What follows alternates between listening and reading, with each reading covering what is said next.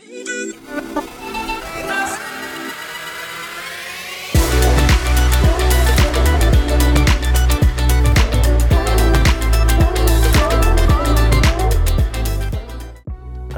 bonjour, ni hao, ¿cómo estás? This is John James and welcome to Champagne Strategy.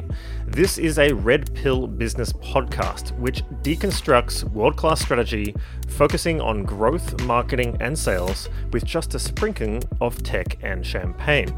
Anyone can talk about and draft strategy, but execution is increasingly where the battle is won.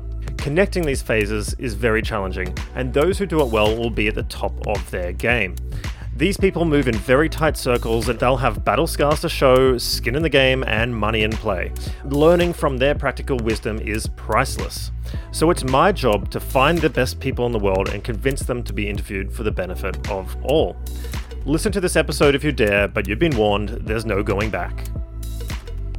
Some of the first forms of recorded advertising was the SPQR insignia that Roman soldiers displayed on the standards they carried into battle. Similar inscriptions are, to this day, still visible on the tops of manholes around Rome. And signage and other forms of outdoor advertising are the original form of advertising. And this is something Charmaine knows lots about, as we initially talk about the history of signage that goes back millennia. She's the CEO of two organizations. She's the CEO of the Outdoor Media Association and CEO in an audience measurement tech company called Move.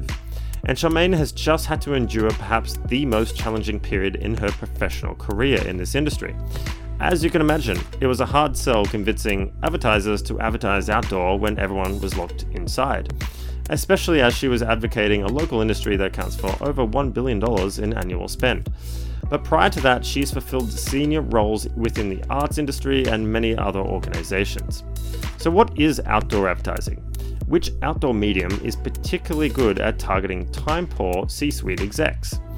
And what are ghost signs? Why did a Scotsman crowdfund an outdoor campaign targeting a visiting head of state? We discuss everything from what she thinks of depictions in Minority Report and Blade Runner 2020, through to neuroscience, measurement methodologies, and even erectile dysfunction.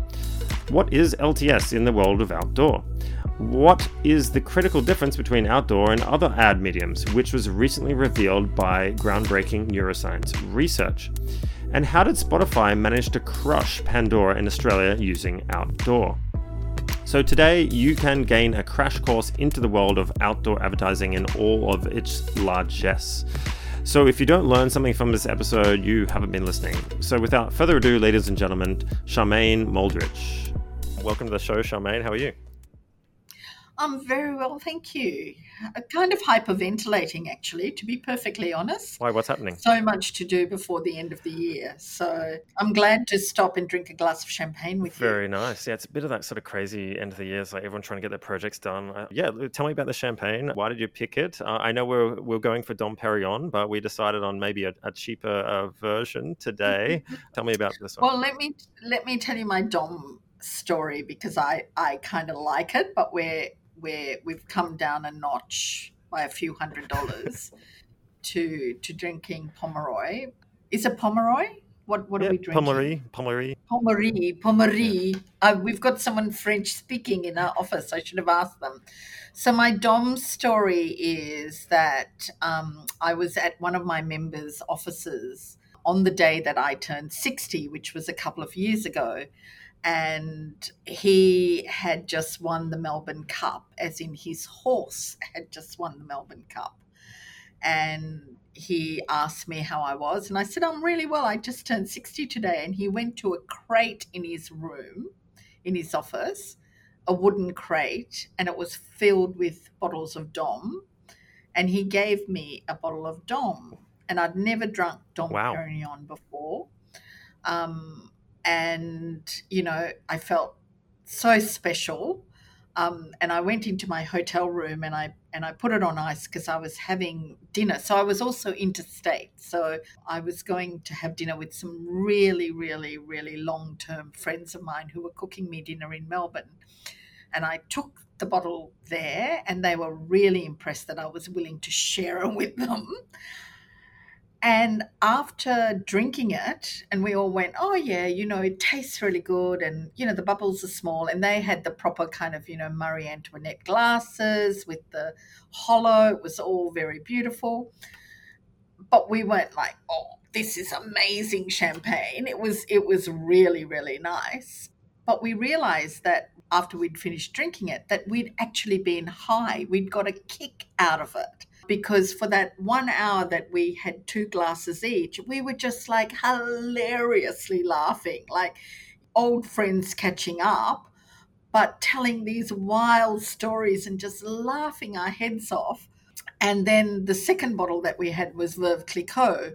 And when we drank that, we went, oh, that was an amazing bottle of champagne. And it's true, you get a kick out of champagne. I'd never had that before with 2 glasses. I think it's maybe the bubbles. It sort of, there is a bit of science in this. The bubbles in your stomach, it does expand your stomach a tiny bit, and the alcohol goes into your bloodstream a bit quicker. But I think it's that, and then the context as well, that sort of puts you in a different place. Yeah, it was just wonderful. So that's my. I turned 60. I drank Dom with my friends and got high. I think it's about like retailing. I mean, I just checked the other day because we were going to get one, and then I was like, oh, it's actually $300. And then there seems to be a shortage right now of the really high premium ones. Yes. I've noticed. So only Yes. one retailer had one. So, well, I'm going to open this so we can get the pop. Okay. I've already opened mine and I've even had a sip Ooh, cheeky. out of it. Jumping the gun, Sorry. that's okay. So some fast facts about this one. It belongs to Franken. I'll just show you the bottle here. It belongs to Franken. And it comes in this really lovely box. Yeah, it's probably one of the only ones that has blue as well. So it's distinctive. Yeah, it's nice. Yeah. It's kind of Yves Klein blue, right? And I like the cage, how they got on the blue wire as well. It looks very nice. So Nice detail. We like a Okay, bit of ready? detail in our foam. Oh, I there we love that go. Look at sound. that smoke. It's pretty nice. I have a little tasting glass here, so no fancy ones today. Oh, look at you. You're a proper professional. Well, I normally have my properly filled Gemesse glasses, which are the tulip glasses, which are if you really want to get professional, that's what they have. But unfortunately, I don't have that at the office right now. So yeah, anyway, let's cheers. Thanks for coming on the show. Thank Cheers. you. Cheers. Madame Pommery, who took over from her Mhm. husband in 1858, I think it was. She was actually the first to introduce dry style champagne, of which this is the original. Before that, it was very, very sweet. I'm talking, and I'm not sure if you're aware of dosage, but it's how much extra sugar they put back in the bottle before they cage it to balance out the sweet and dryness. But we're at about 8 grams per liter now, or 5 to 8 normally for a brut champagne. And back in the day, it was like 100 or something crazy. Yeah, it No. was really, really sweet. Wow, well, that's a good fact, and that it was a woman. I'm really pleased about the woman. Yeah, she was a bit of a pioneer, similar to Veuve Clicquot. So very industrious with forming connections with different people and influencers back in the day, which was the aristocracy of different European states. But that's how business grows. And I suppose that's a good segue into what you do and using a particular medium to grow businesses. So if you just want to introduce yourself and exactly what you do, then we'll get into some nitty gritty questions. What do you think? Okay, so my name is Charmaine Muldridge. I am the CEO of 2 companies. A little known fact that I manage 2 companies. One is the Outdoor Media Association, which is the peak industry body for the out-of-home advertising industry in Australia. And we're pretty close to 100%. So we this year we've managed to reach that lofty height of having 100% of the larger businesses in the OMA. So yeah, thank That's you. good. It's something worth celebrating. And I also am the CEO of a company called Move, which is a shareholder company that produces our audience measurement system. So there is a Chinese wall between the two. But I am the CEO of both of those companies. Cool. I have to say, Move more in kind of the governance end, because I have some really amazing team members who do all of the nerdy, brainy stuff. and I just boss them around a little bit. You're not supposed to admit to that. But that's good. And that's why I wanted to talk to you, because you're not just over the execution or the high level, but you're also very much involved in the measurement end, which is, closing that feedback loop on effectiveness. So that's going to be very interesting if you can talk about both. Yep, I can talk about both. Okay, so first question is, what is outdoor marketing or outdoor advertising? So outdoor advertising is what you see outside the home. So any ad that you see outside the home, we've got some caveats on it. So we in our association are members who put something on a fixed frame. So those scooters that you see, or those trailers at the end of a road, we don't look after them, or helicopter signs or signs in the air, we don't look after. But anything on a fixed frame, so billboards, bus shelters, shopping center panels, airport advertising, bus backs, insides of buses, trains, train concourses, insides of trains, ferries, lifts, gyms, cafe screens, all of that is managed by one of our members who belong to our industry body. So the OMA provides its members with 4 things. One of them is audience measurement, which takes me to Move. The second thing is kind of talking about doing things like this, John, talking about the channel. So talking about why you would choose out of home over radio, or why you would choose out of home over a banner ad on the internet. So we really push the channel. We don't tend to push the formats within the channel, because as you can see, we've got a lot of formats. The third thing that we do that not a lot of people know is we work in the area of government relations, and that's actually a large part of my job.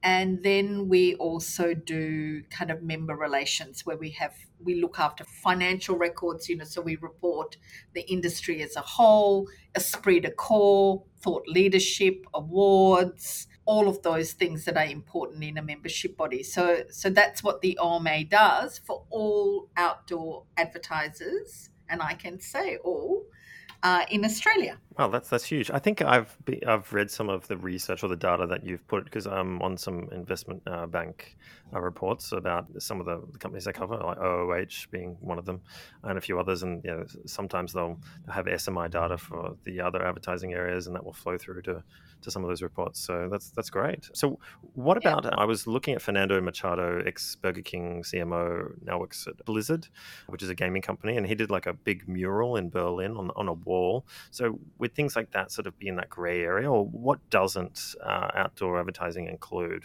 Well, it depends on how that mural was put together. So it could be street art. Street art isn't outdoor advertising, but I know. So in Sydney, there is a wall in Surrey Hills where someone paints ads on them. So if the message is advertising, and it's done through one of our members. So our members do use street art because it's a legitimate form of advertising, and actually it's where it started, right? Mm-hmm. So kind of the evolution has gone from Pompeii, where, we see those signs. I've seen them. I've been to Pompeii and I've seen them, where you could walk into a brothel and see what the ladies had in store for you. To people putting stones on hills with a man with a big mallet saying, "Don't come here, we'll kill you and we're giants." So we've been using signs for as long as people have been in caves blowing their fingerprint on drawing the mammoth with ochre. We come from one of the oldest cultures that have been doing it for 60,000 years.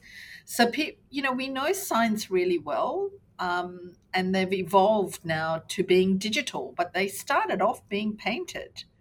And I don't know whether you know about this whole movement called ghost signs. No, but I mean, You did remind me about Pompeii. I remember reading Roman history, and they'd had political ads. So, like, one Yep. politician would blag off the other one, and they would send all this this graffiti art around, and it would change the Yep. discourse. But yeah, tell me about what are these ghost signs? This sounds Absolutely. interesting. Ghost signs, in fact, there is someone in Melbourne who's written a book about this. And ghost signs are, when they upgrade a building, a historic building, and they pull down a wall, so it's a 19th century building and someone's put in a 20th century facade on it, and they're taking away the 20th century facade, and what they find is the sign underneath, for Arnott's Biscuits or for Schweppes, or for something very Australian, like for golfing carts, or and they're called ghost signs because they have been ghosted by the new facade, and then they get covered up again. Someone documents them and then they're covered up again.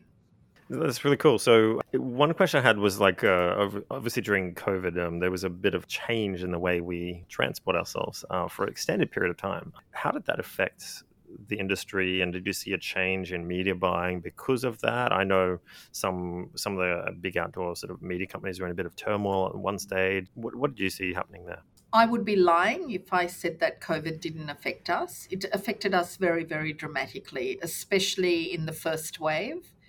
And in May and June last year was dreadful. Before there was any vaccine, we didn't know what was going on. And I think, outdoor is one of those channels that is really affected by changes. So I saw something similar in the GFC. But the good thing about it is that we go down and we go up really fast, and that's what happened. But we lost, I think, $395 million last year. We were down quite a bit. We and to some extent, I think that advertisers did the wrong thing, but I would say that, right? But the reason why I say that is not just spinning, but I think what happened was audiences didn't disappear, they just became hyper local. So I don't know about you, but I spent a lot of time wandering to my neighborhood parks, not driving to my neighborhood park, but walking to my neighborhood park. I'd put my headphones on and make my phone calls and walk to the park. So I think what happened was audiences became hyperlocal. I saw buses still kept their schedule. Buses didn't stop running, trains didn't stop running. So there were like these huge moving billboards with no clutter that is usually there to stop them. So, there were a lot of opportunities if you were a brand to think about this in a particular way. But people are creatures of habit. We sell in terms of how many eyeballs you see. That's what Move does. And we don't have, as yet, we're building this granular data where we can actually say, actually, people are hyperlocal, because we use a model to work out our audience measurements. So we weren't nimble enough to kind of hop onto that hyperlocal thing. And I think we were all a bit shell shocked. It took us a while to kind of go, hey, what's happening here? And it took advertisers a while to go, what's happening Well, here? it's not something you really plan for, is it? A once in 100-year pandemic, like it's in the contingency planning of at a board level. It's not something you really have factored in. No, I was talking to one of our members who said, great that we've got a risk management plan. We didn't risk manage 100, we didn't risk manage us being disrupted by us losing our audience, but we didn't lose our audience. Yes, it diminished, but some people were winners. So um, definitely our members in regional Australia did better than they did the previous year. Definitely our retail members did better than they did the previous year. The obvious ones were airports, which is premium inventory. They didn't do anything at all, and public transport. And I think public transport was a missed opportunity for advertisers. Every time I drove down the street or I walked to the city, I'd go, look at that tram with a great ad on it. Why is that ad for Hamilton? It should be for something now. The government should have that tram saying, if you want to be on this tram, get vaccinated now. Or KFC, ordered at your home, or something like that.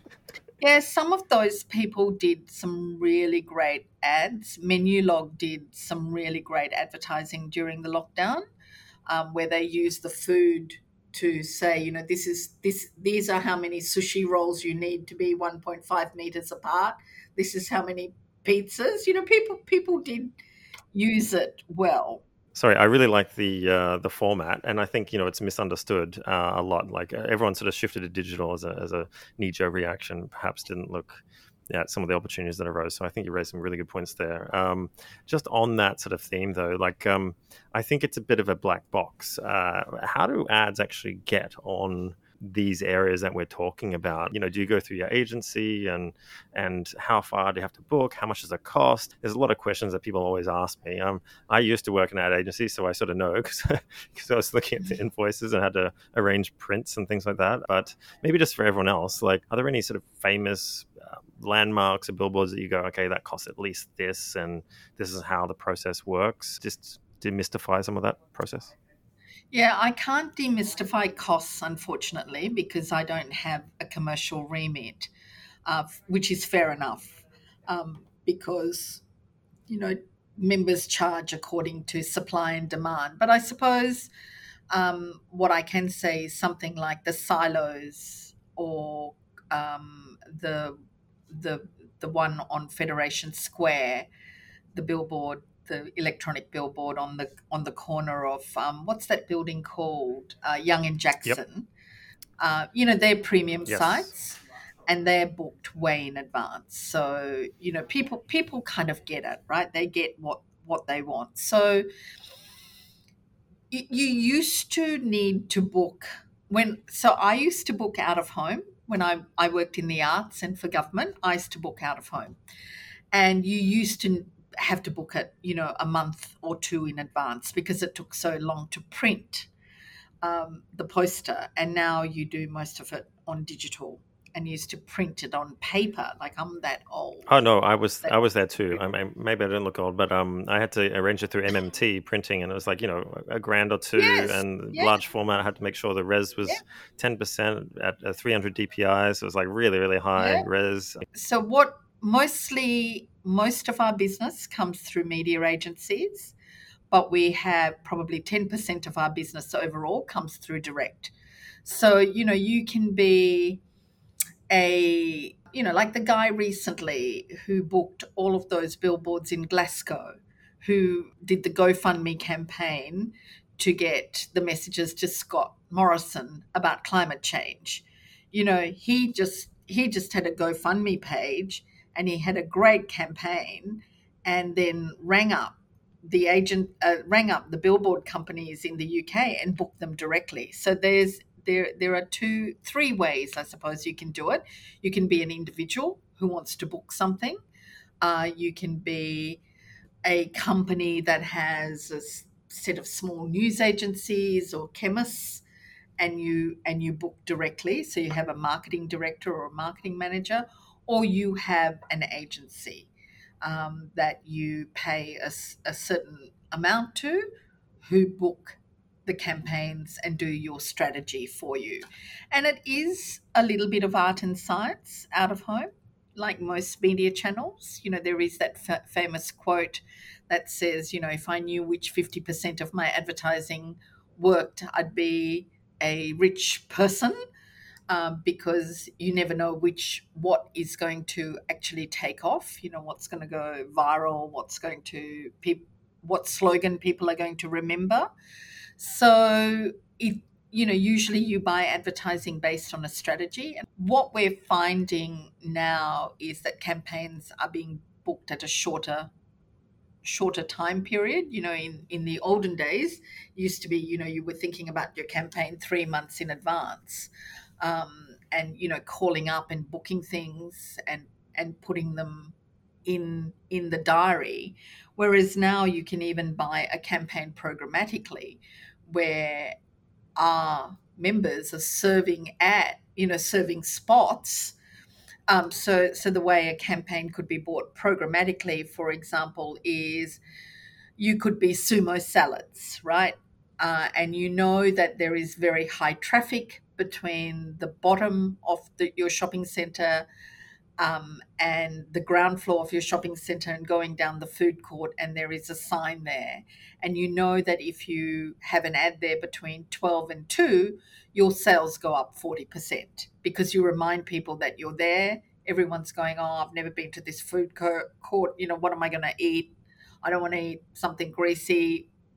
And you go sumo salads, right? So we know that out of home works really well as the last point of contact. So you might already know that, and you might see that ad spot or a series of ad spots are there to be bought programmatically between 12 and 2. So the computer, you've given the computer those parameters. Our members have given their computer the parameters and what they call our DSPs and SSPs. And there you go, sumo salads are suddenly buying a campaign at the bottom of the stairs at Chadstone Shopping Centre in Melbourne. I love it. Yeah. I mean, maybe you can't disclose prices. Maybe I can because I kind of know. But some of the premium sites, like just to, okay, context. I was in America in San Francisco, and there's a famous highway called the 101 that goes down to Palo Alto. Well, it goes a fair way, goes all the way to LA as well, I'm pretty sure. But anyway, there's this stretch all the way to the San Francisco airport, SFO, and there's just a lot of billboards. And it's kind of like you've made it if your software brand is on one of these billboards, because just the amount of traffic that goes through, it's sort of like that legitimacy or credibility builder. So I know those goes for tens of thousands of dollars, and normally it's booked a month. I know the premium sites in Brisbane were like $40,000 back when I was, probably 10 years ago, booking spots there. So like we're talking kind of decent money, correct? Yeah. We're a $1 billion industry in Australia when we're doing well. It's not cheap and nasty anymore. It's not a bill poster. It's a legitimate corporate progressive organization that has a very large audience to serve advertisers who don't actually anymore are able to get to those large audiences, right? I remember 10 years ago, if you got 1 million people on a Sunday night on TV, that was a bad night. Whereas now when you get 1 million people, you're writing a press release about it, right? We get to 12.5 million Australians every day. And not only once, but maybe 2 or 3 times, because we're habitual and we tend to. I don't know whether you did that today, but I came to work the same way I always come to work, right? I will go home the same way I always go home. I will do that at least 4 or 5 times a week. And I am so sad and lonely that I have counted the number of outdoor signs between here, work, and home. And there's 21 of them because I live in the inner city. So you're getting to, a woman who's a CEO who lives in the inner city with the ability to tell me the same thing over and over again. And, from kind of marketing terms, that it takes 13 touch points. So, if I'm wanting to go to see something at the Opera House and I see that twice, I go, when I get home, I have to book those tickets, for the Sydney Festival. I must do that before everything sells out. So I think that it's, and what's happening again more and more is people are taking photos of it. I see people at bus stops taking photos. I think the new Apple can go straight to the website and store it. Like if you have a website address, QR codes, who knew that they would come back into fashion? I know. I thought they're just only big in China. Now they're like a great way to measure some of this outdoor. Which brings me to some cool examples. So we're kind of talking about value here, and your argument here, which is a valid one, is like that it reaches people who wouldn't normally be reached, and it's credible, and the reach is massive if you do it well. I see people spending like $1,000 a day on fake impressions on digital sometimes, and I'm like, well, you could just stop doing that for 20 days and get a billboard and probably have more effect. But one ad that I've seen a couple of times now, because they're using outdoor, is Canva. So now they've got a 50 something $1 billion valuation as a software company.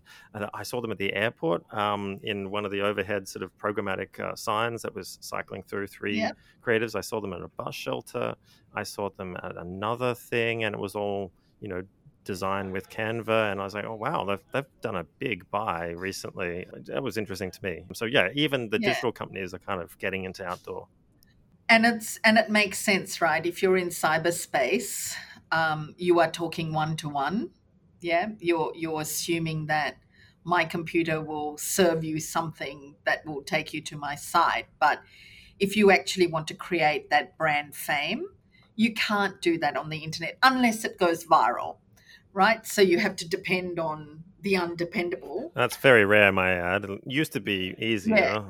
Now it's almost impossible. So it's much easier to actually do old-fashioned. Like we haven't been doing this stuff for centuries, waiting for the internet to arrive so we could do things differently. Like we are still programmed behaviorally. My needs are exactly the same as my grandmother's, right? They haven't really changed. I still want to buy lipstick. I still want to look nice. I still want to buy jewelry.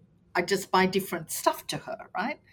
And the way I buy it is exactly the same way. I see something, I like it, I go to the shop, I buy it.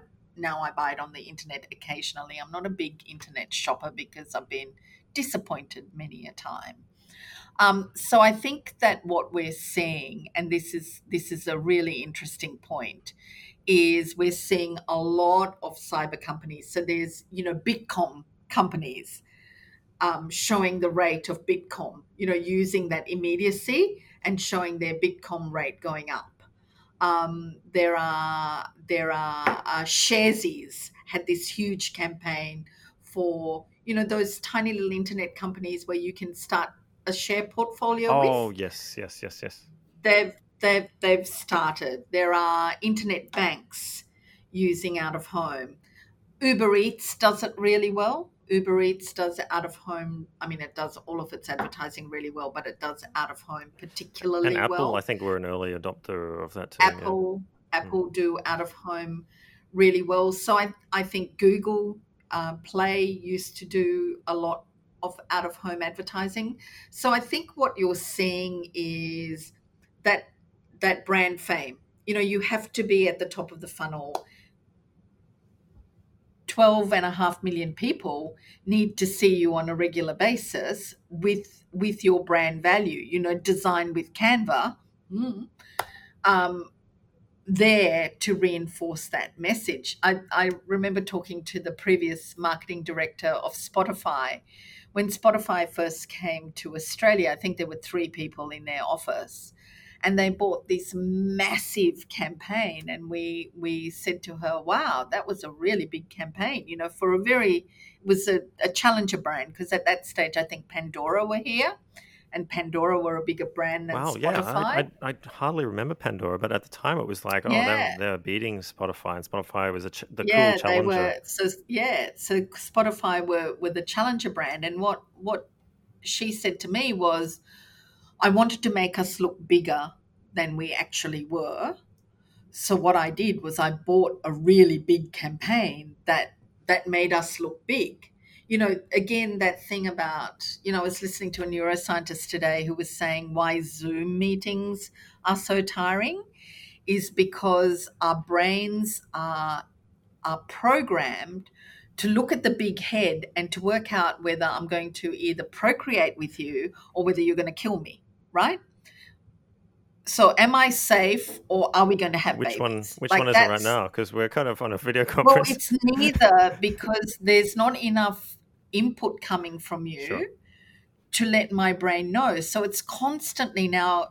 So from a brain fatigue point of view, it's constantly going, oh my God, what do I do? Who is this? Is it a foe? Is it a friend? How do I deal with it? Which is why at the end of a Zoom, well, this is what the neuroscientist was saying anyway. I found it fascinating. So I find it really fascinating thinking about how people react to stuff. So I think if you see something big, you go, whoa, that's a big brand. So I've heard this over and over again, especially from banks, as banks started to reduce their branches in suburbs. they bought big billboards in that suburb to say, hey, we're still here. We own real estate. It's about owning the real estate. So out of home is really great for that kind of brand fame. Yep. And it has always been. It's the same with the poster in Pompeii, right? It's always been really good for that. But I think what we're doing now is that with digital and with our new neuro impact measure, we're allowing people to be more clear about where they buy on the funnel. So when I'm talking about sumo, you can come further down the funnel. So if you already know sumo salads, then it's easy to do that call to action. But you need to know about sumo salads. I was talking to someone recently from the Labor Party who was saying, what should we be doing? We bought this campaign last year and we put the face of our candidates on billboards and we also bought shopping centres. And I said to them, if I was buying your campaign, what I would be doing is putting your brand message on the billboards, because really what billboards are seen by is not necessarily the electorate in your area, but by passing traffic. So if, Labor's going to make it all right, Labor's going to fix climate change, then put it up there, put your brand message up there. And in the shopping centres and on the bus shelters in your area, start putting your candidates' faces, because that is going to resonate with the electorate. You're going to make that candidate familiar. So it's not rocket science. Like when I say it makes sense. But, people are very mystified by media.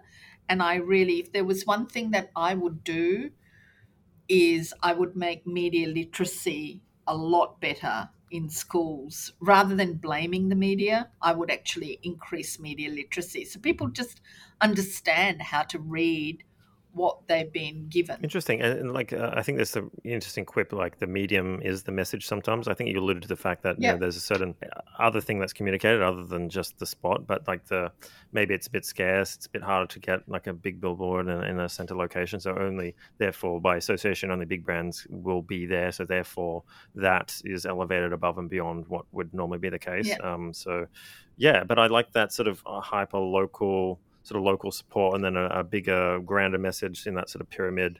Yeah, and it's that geo-targeting, and digital's allowed us to do that better, where we can broadcast, but we can also narrowcast. We can be on a particular lift on a particular escalator, or we can be broadcasting to all of Australia. And that's one of the things that I think makes it really accessible. Like you can be a small mum and dad legal firm or a news agent, and you can buy ads in your local area, or you can be Telstra. Both have equal access to the medium to get their products out into the market. What the thing that's really interesting is like sometimes outdoor, like you alluded to this before, but it can there's certain avenues we can target people that are really hard to target. For example, like CEOs such as yourself, or like sometimes I've noticed some people do campaigns inside like a financial tower where there's a lot of financial organizations and very high net worth individuals, very busy individuals. They're not going to be spending time browsing Facebook every night. So there can be a good opportunity if you're really smart with your creative and the way you purchase. Yeah. So I think what we know, I mean, again, this is so kind of basic that sometimes I feel a bit embarrassed talking about it. But what we know is that 9 out of 10 Australians leave home every day. You can guarantee that, except in a pandemic, probably less people left home every day, but probably went for longer walks. But let's say 9 out of 10 people leave every day. You can't say that 9 out of 10 people are watching television. So I don't have a TV because I stream, and I stream on my laptop because, I don't have the kind of leisure of sitting home watching TV at night. I do binge though, so on my laptop. So I stream. I listen to ABC radio.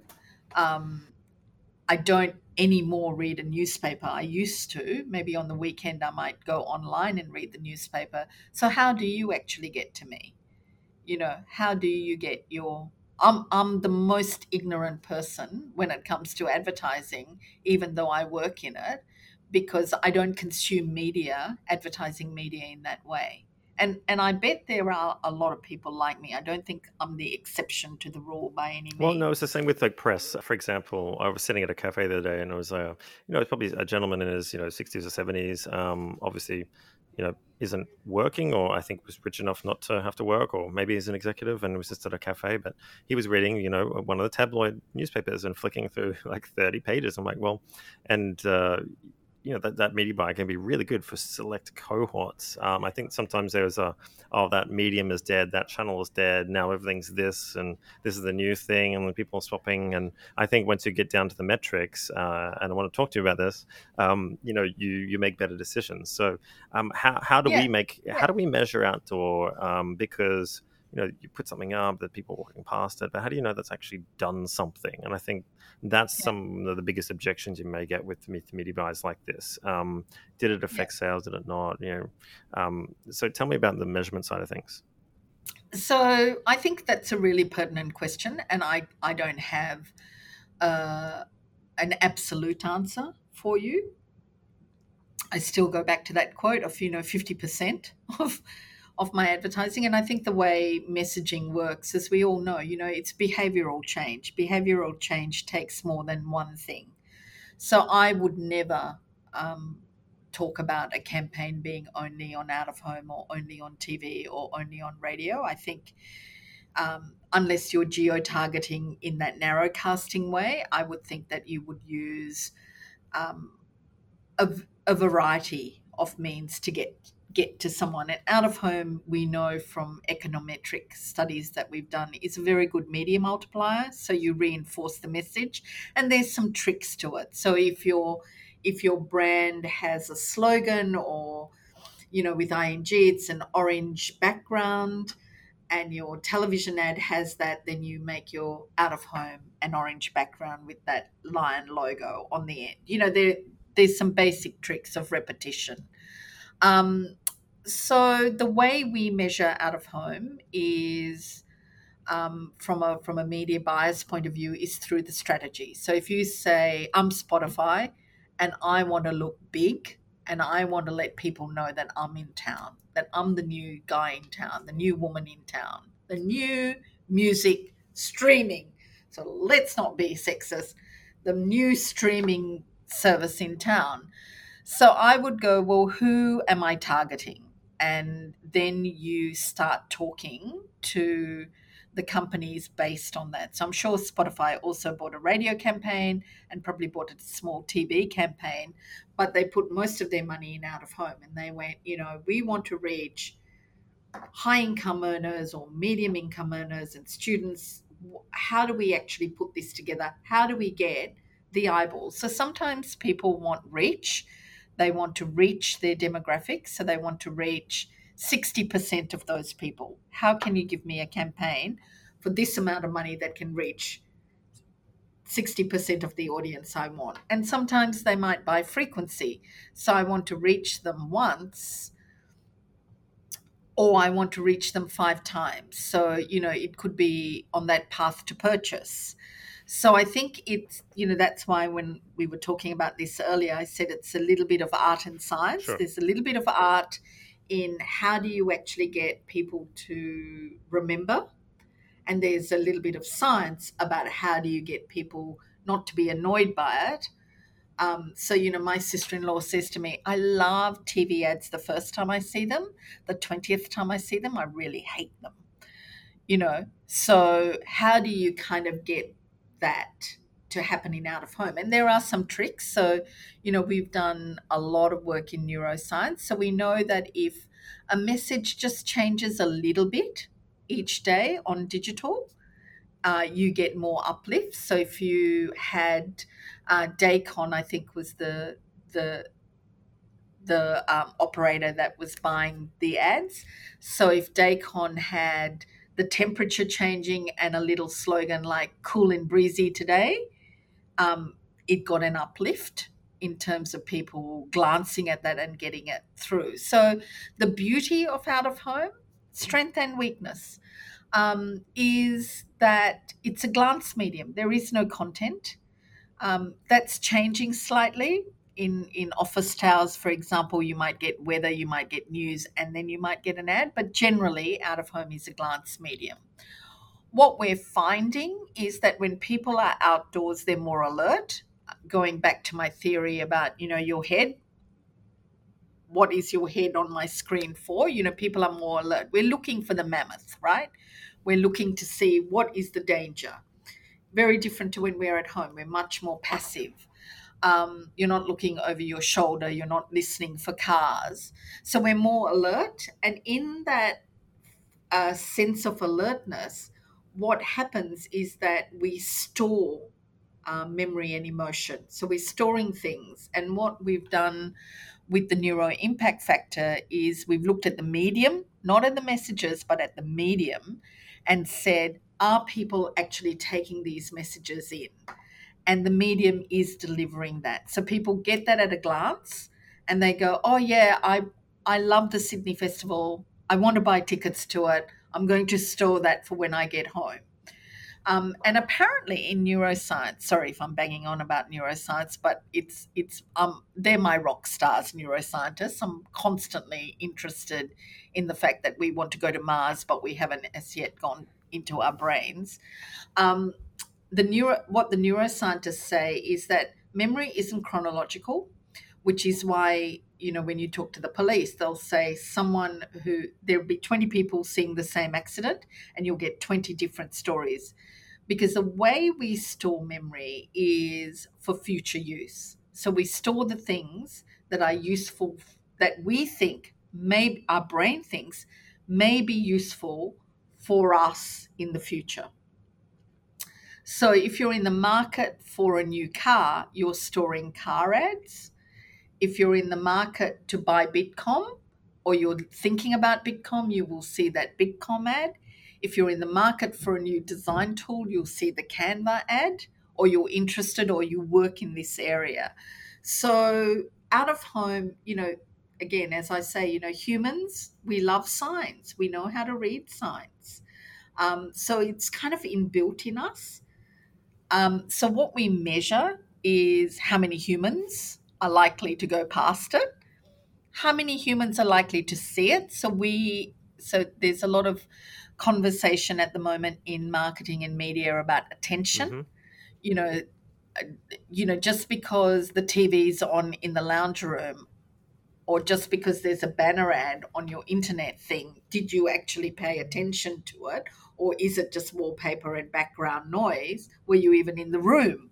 Or is the billboard too high in the building and you don't look up because you're looking on the street level? And Yep, exactly. So what we do is we say, we know that 100,000 people drive down this road all the time.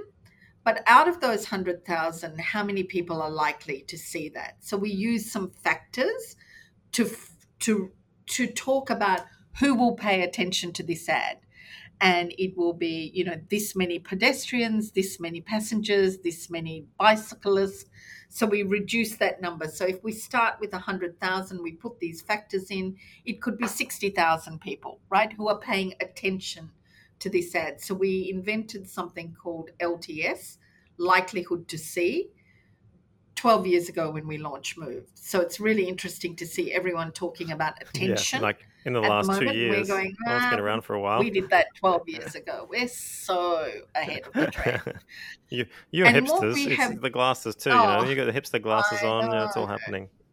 I know. I think I'm a bit too old to be a hipster, but hipster in my brain.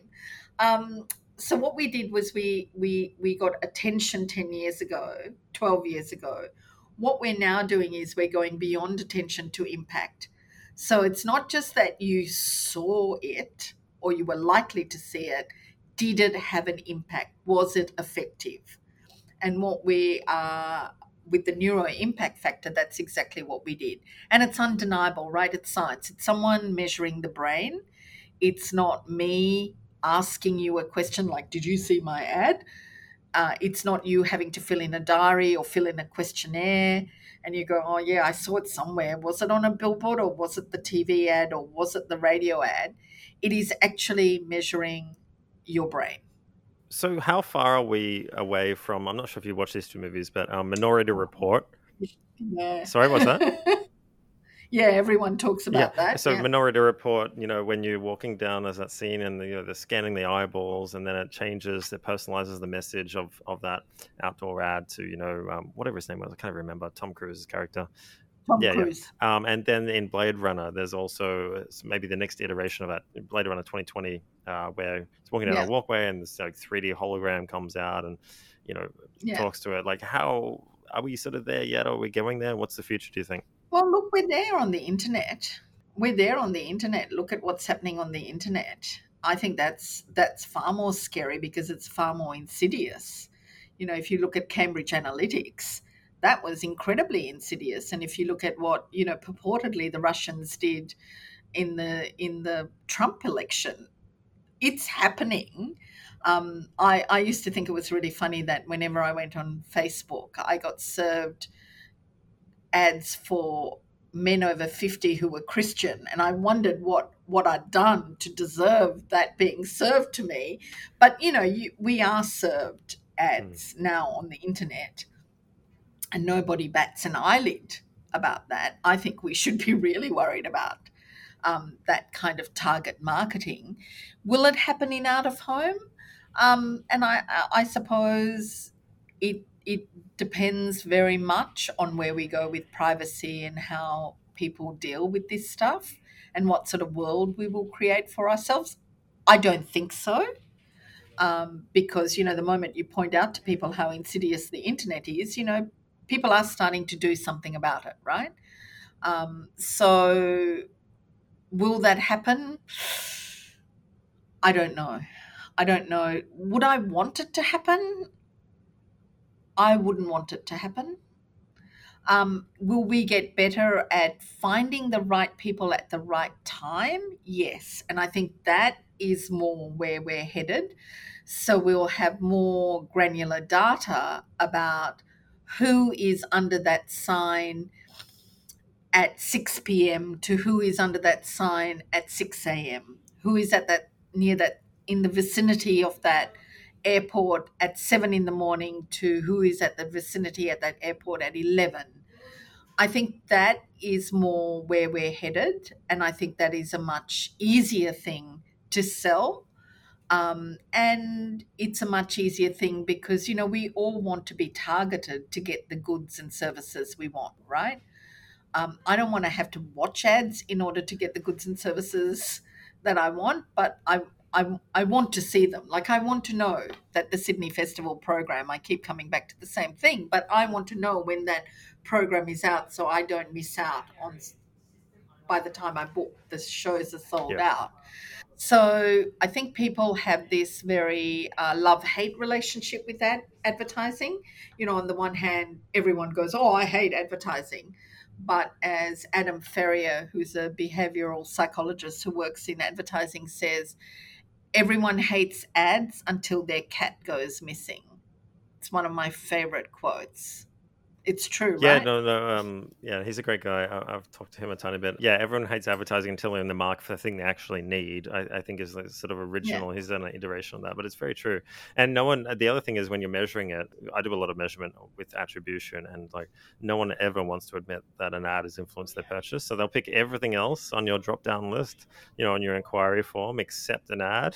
It's like, oh, a friend told me about it, but like maybe the ad started the memory, and then they talked to a friend, and then that was the second or third thing. So Yeah. there's a lot of response bias that plays into that. I think there's a lot of response bias, and surveys and recall are really not a great way of finding it out, which is why I really love the neuroscience, because it's undeniable proof. It's about how does the brain put this in? What is actually happening?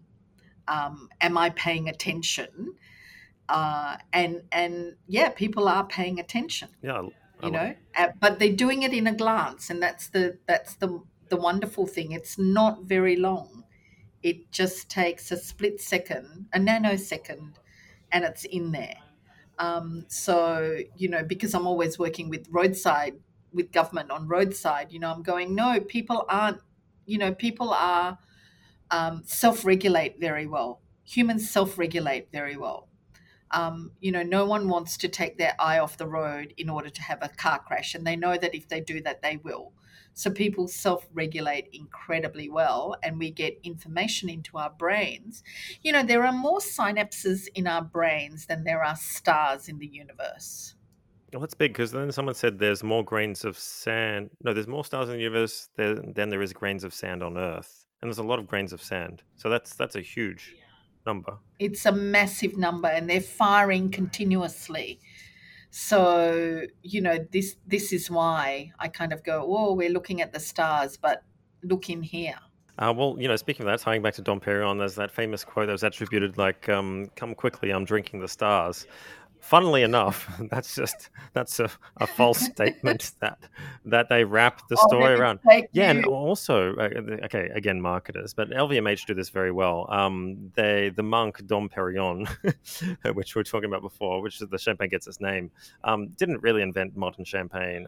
At the time, champagne was a fault in the winemaking process. It was a secondary fermentation that created a fizzy wine, and that was a very much no-no. And it exploded the Wow. barrels that they stored the wine in. So at the time, this process was refined through a second fermentation with extra sugar in England, in a completely different country. So really, the English invented modern champagne. Oh, the English invented Yes, it, not the French. Well, I've also been told that English invented cuisine and not the French. well, there's So that English had a tradition of saucy cuisine before the French, and the French stole it from the Well, English. of course, the So French would never admit to champagne not being, invented there. But yeah, there's a really interesting book by, I forget his name. I think it's Andrew. I know his Instagram handle. I forget his name, but it's called "Bursting the Bubble," and it's a really interesting book about right. champagne. Which good. Are you an aficionado? Yeah, I dabble. So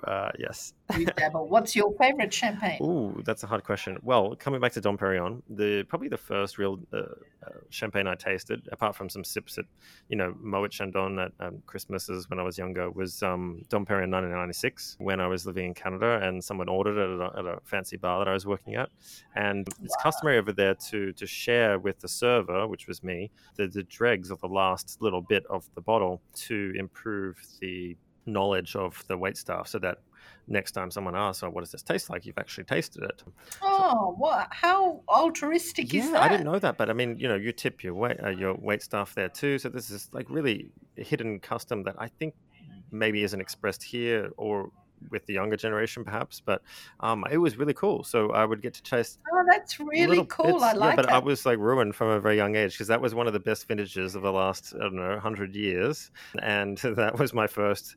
And I just remember drinking, going, "This just tastes like liquid apple pie Danish, like the best apple glazed Danish you've ever tasted in your life, liquefied." Oh, And it was just like, oh my god, it was like a revelation, and your frame of reference completely changes, like it did with you, perhaps. Then you go back to something else, and you're like, "Oh, that's disgusting." So it kind of yeah. ruined me. I want to know, because you've probably seen a lot of campaign. I want to know how you do outdoor right, and some good examples of perhaps some brands that done it really well. And then on the flip side, how do you make rookie errors and do it really badly so that perhaps people listening to today can go, okay, well, I won't do those things and I'll try and emulate some of these really good examples. So anything off the top of your head that comes to mind? Doing outdoor right is keeping it simple, understanding that it's a glance, and understanding that you don't need to give people a lot of information. It's that thing about how the brain, if you take away the vowels and you just leave the consonants, people can still read a sentence. It takes you seconds to get your mind in, but you can actually read a whole sentence. So I think one of the biggest mistakes that people make in out of home is they put too much information, because they don't feel confident. So choose a really great image. So the campaign that I thought this year was really, really good was during the Olympics, Go for Gold, Gold for Avocado, the avocado campaign. And it was using the green and gold. It was very contextually relevant. That works. And they just had Australian avocados, and that's all they had. go for the green and gold Australian avocados with an image of an avocado, and they had it everywhere. And I thought that that was just really, really clever. So it doesn't have to be like Apple. For me, my favorite out of home campaign was the iPod Oh, the silhouette silhouette. ad. That was the best, wasn't it? It was just That for me it just had a is, logo and it had classic. a small little Yeah, word. I think it was the iPod, IPOD. So it was like yeah, 4 letters and just so distinctive, wasn't it? Anywhere in the world. yeah, Yeah. yeah. It was really cool. It was a really cool campaign of its time. I think what people also forget is how big things are. So, using the right colors. My most hated outdoor ad, but I think was very, very successful because they used the right colors, was Longer Lasting Sex on a Oh, yellow this was background. AMI. I wanted to Yeah, ask you about this because they got yeah, sort of fined for this. I think, well, it was yeah. around the messaging or some of the legality, but it would just look so old school, didn't it? Like it Oh, it was, was so old school, yeah. but you remember it, right? It was ugly as all batshit. But the reason why I'm talking about it is yellow and red worked really well. Like saying the thing worked really, really well. So imagine if you had a good thing and you said the thing, it would work really well. So typography, I think, works really well. The other thing that works incredibly well in out of home is humor and the double entendre. But you have to use the double entendre in a way that won't offend people. There's a lot of outrage culture now, so you have to be very careful about what Hmm. you say. But people really forgive humor. And I'm trying to think of one that comes to mind, but unfortunately, I don't have that kind of brain that stores that stuff. But I know that I've had a giggle at a few things that I've seen. And what better in the outdoor space than to put a smile on your face? I mean, I've seen some good examples. I think you see on social media a lot. I know in advertising circles, everyone always has a screenshot of a really funny billboard that they have. So I think it has that sort of reverence or that sort of Yeah, cheekiness that maybe other channels yeah, can't get away with. yeah. So I suppose there are three rules. One is keep it simple. Less is more. So what Coco Chanel says is before you walk out the door, take one thing off. Um, do that with your outdoor. You don't need to say it all in outdoor. Uh, trust in the intelligence of the viewer. Use very good contrasting colors, and designers notoriously make everything small, make it big. So the viewing distance, people tend to look long distance rather than short distance. So don't design it for when you hit your face in it. Design it for, a kilometer away. Like, make your logo big. Make the thing that you're wanting people to know big. Sydney Festival on now. Program out now. Well, I think the same principles can be for like some of the display or banner ads on these websites. These people shove so much text in there. You're just like, let's have logo, hero image, and then like 2 words, which is a call Yeah, to action. That's all yeah, you need. Yeah, you stop putting all yeah. this paragraph I text think in a there. picture paints 1,000 words. So if you can paint your product with a picture, always good, especially if you're selling champagne. Remember those really great Chandon ads with Oh, the little with the little bubbles. It was like the bubbles and the bubble girl with the, decals. it wasn't a girl, it was that amazing actress. She was in a gold dress, I Yeah, it think it was the was, gold and it was like merged dress. into the It was yeah. just, it was, And it just had yeah, Shandong. and That was that's it. all it had. And it had the gold and it had the bubbles and it was, I do remember that, and I was geeking out, going, "That's a really that's good a ad." Whoever really, did really that. good ad. Yeah. So there are, keep it simple, use visual cues. I mean, there wasn't a bottle of champagne in that ad. There No. wasn't a glass. There was just a bubble and someone in a gold dress just looking happy. Which is, the feeling that you have, right, when you drink great champagne, as Mm-hmm. we have talked about throughout this conversation. Um, and get to the point. Like, be direct. um, Say, what it's. I think it was the guy who set up Ogilvy and Mather said, if you can't say it in a poster, if you can't get your message out in a poster, you're not a good creative. So get it out in a poster. And always, I've had so many battles with creatives with my own campaigns, and where I've just gone, no, it's too subtle. Like, why would you not make that bigger and put some key lines around those white words so that they pop out, pop it. I love it. No, that's cool. Okay, well, I think it was a really cool conversation, and you can weave some more into this. But I've got 5 questions that I Okay. ask everybody. So the first one is, what is a book that you're reading right now, or just recently read, which really resonates with you, or has changed your way of thinking, or is specifically about this topic that you would recommend other people read? So I'm reading at the moment very slowly a book called Perfect Motion about this guy who went walking. He thought he was doing it for one reason, but it turned out that he'd lost his brother in an accident, and he realized that he was going through the grief. And Sounds like I'm kind of at that it sounds like stage where I'm at the end of my career and I never get enough time for me. There's just, I'm the person who gets out of, everyone gets something out of me and I don't get anything out of me. So I'm kind of looking forward to having me time, and it's a really inspirational book about how the motion of walking, something really simple, can just activate your brain. So I'm really interested in the way the mind and body works and what the brain does. And so it's the perfect book because it's a little bit about neuroscience, and it's a little bit about, I don't know, zenning out and being with yourself. So thinking about the future. It's a bit deep, I love that. I isn't mean, it? no, no, not really. I gel with that because I have some of the best thoughts, creative thoughts, when I'm doing something mundane, like just Yeah. walking somewhere else, and your subconscious ticks over.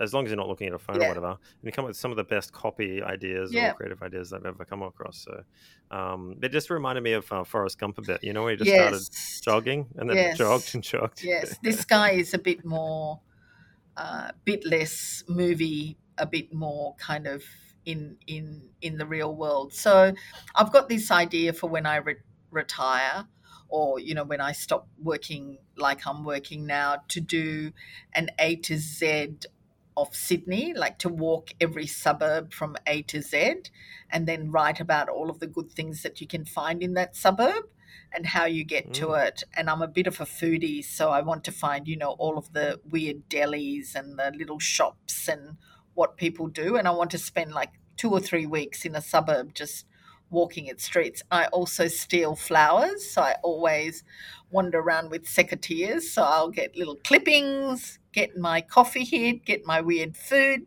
stuff done, and hopefully walk to clear my brain and start the next phase of my life. Well, that's interesting. It's very vogue because on YouTube there are these people who are the biggest accounts right now are doing these walking tours of their own cities and doing exactly that, finding little alleyways and little areas that you wouldn't normally see. And it was kind of like it's like tourism, but from a local's Yeah, perspective. I've So thought about those that are for blowing up. years. I've wanted to set up that website, but I think I'm just going to do it for me and maybe have a blog. Nice. Well, that's a great segue because my next question is like, what's your favorite website resource or go-to website around maybe outdoor or around this topic or marketing in general?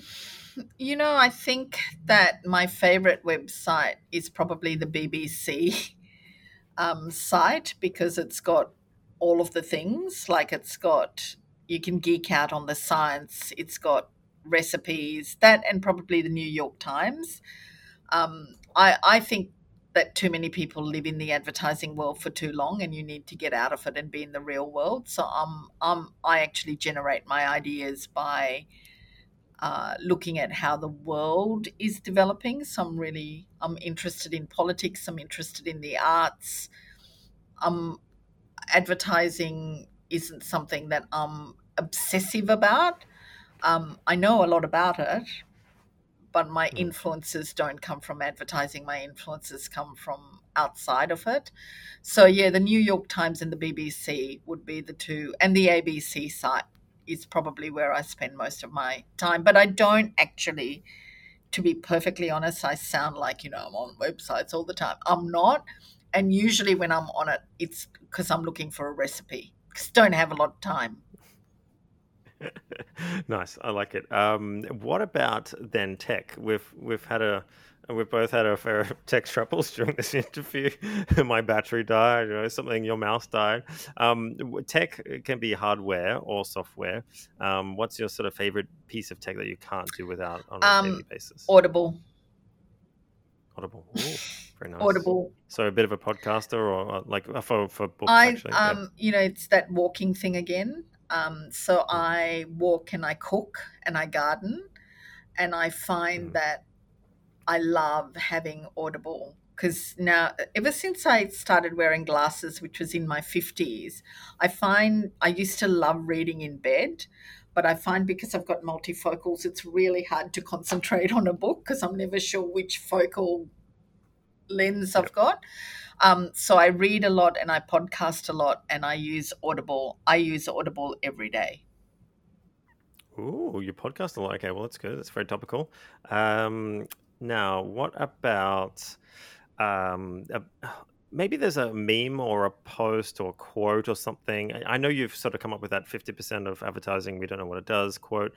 Is there anything else or a meme or a quote that makes you laugh really hard every time because it's so true about your industry? Yes, the quote that I play in my head, which was something that there are two quotes, right, that I saw in the 70s that were graffiti that play in my head all the time. One's a little bit rude. So whenever, we can't do anything, I go, if they sent one man to the moon, why didn't they send them all? When I get angry with the way the world is going.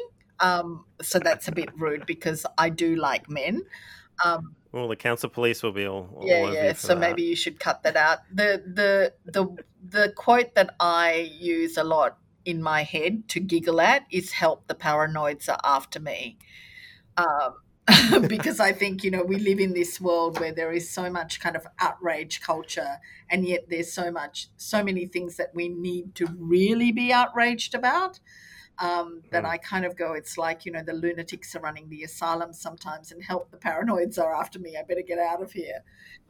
And I think that is one of the key roles of the arts that I think is somewhat underappreciated, is like it challenges those notions and gives meaning to things and challenges orthodoxy that, would, if it wasn't around, it'd be a worse place for The it. world would be an awful place without it. Yes. Okay. And what about, it's about you now.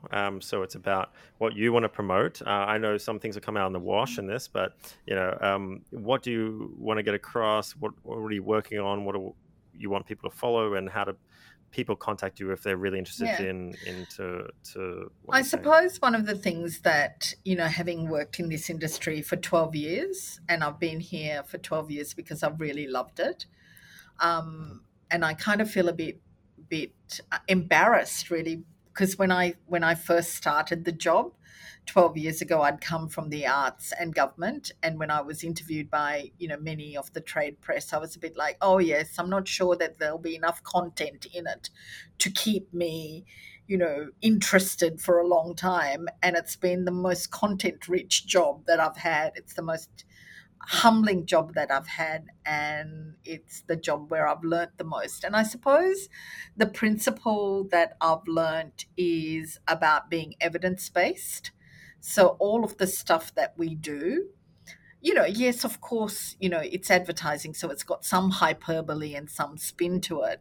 But I think the reason why Out of Home has grown, and the reason why we are doing as well as we're doing, is because it's all based on evidence. So I'm very, very interested in science and in evidence, and it being proportional. So, I'm always saying to people, keep it proportional. Like, there isn't one answer is never the right answer. It's always a mix of things. So think about your audience, think about who you want to reach and how you want to reach.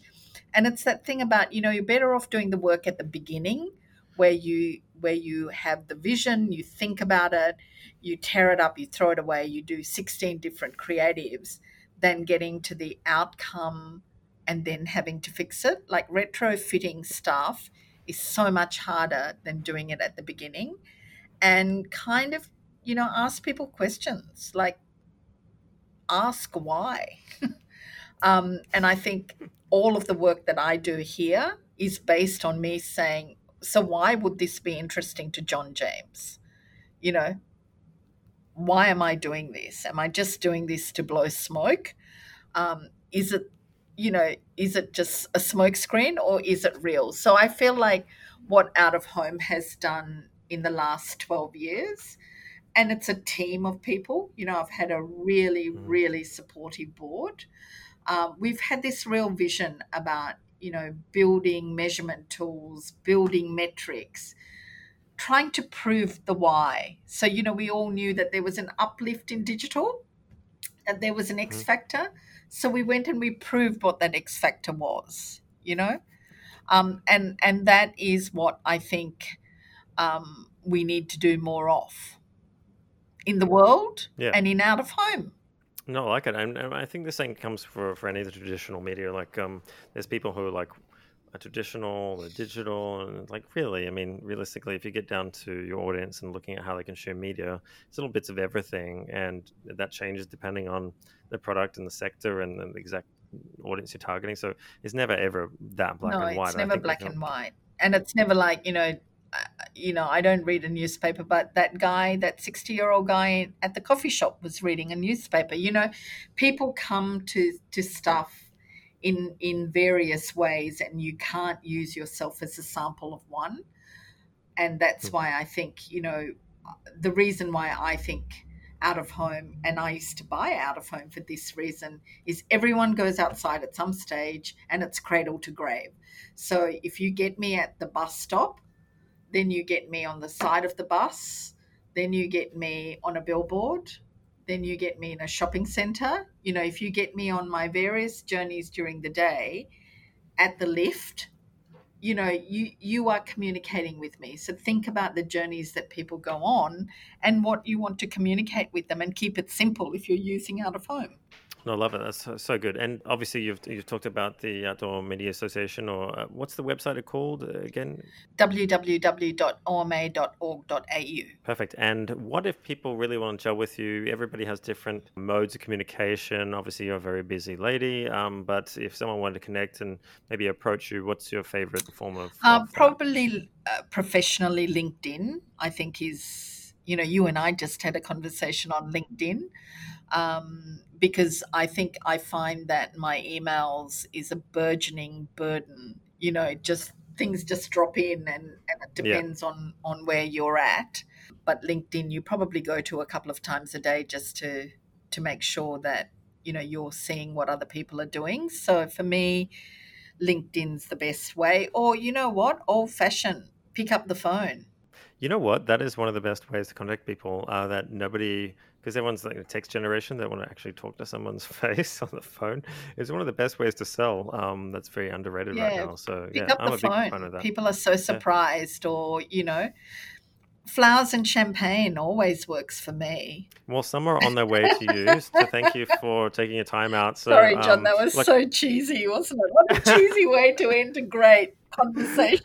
Really nice to talk to you, John James. Thank you very much. It was really, really a great conversation. Thanks. In a very busy day that I was going, oh my God, am I going to be able to do this? And it's been such a pleasure. You've been the highlight of my day. Thank you so much. That's really kind. Okay, well, I want to talk to you again soon. So enjoy the rest of the afternoon. Thanks again. Take care. Bye. So there you have it, a delve into the world of outdoor from someone who is at the forefront of the movement. I hope you enjoyed that episode, which is one of our channel-specific episodes.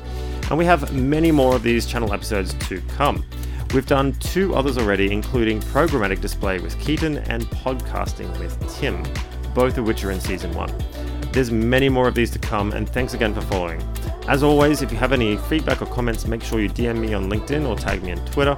A Dose of John is my Twitter handle, and look for John James from Melbourne in the black and white suit on LinkedIn. Otherwise, you can find me on Instagram with the handle of Champagne Society, especially if you're into food and wine. Remember, if you like this episode, give this podcast a review, a like, follow, share it with a colleague, help spread the word. There's also other people just like you that probably want to hear this episode as well. But that's all for now. Thanks for listening.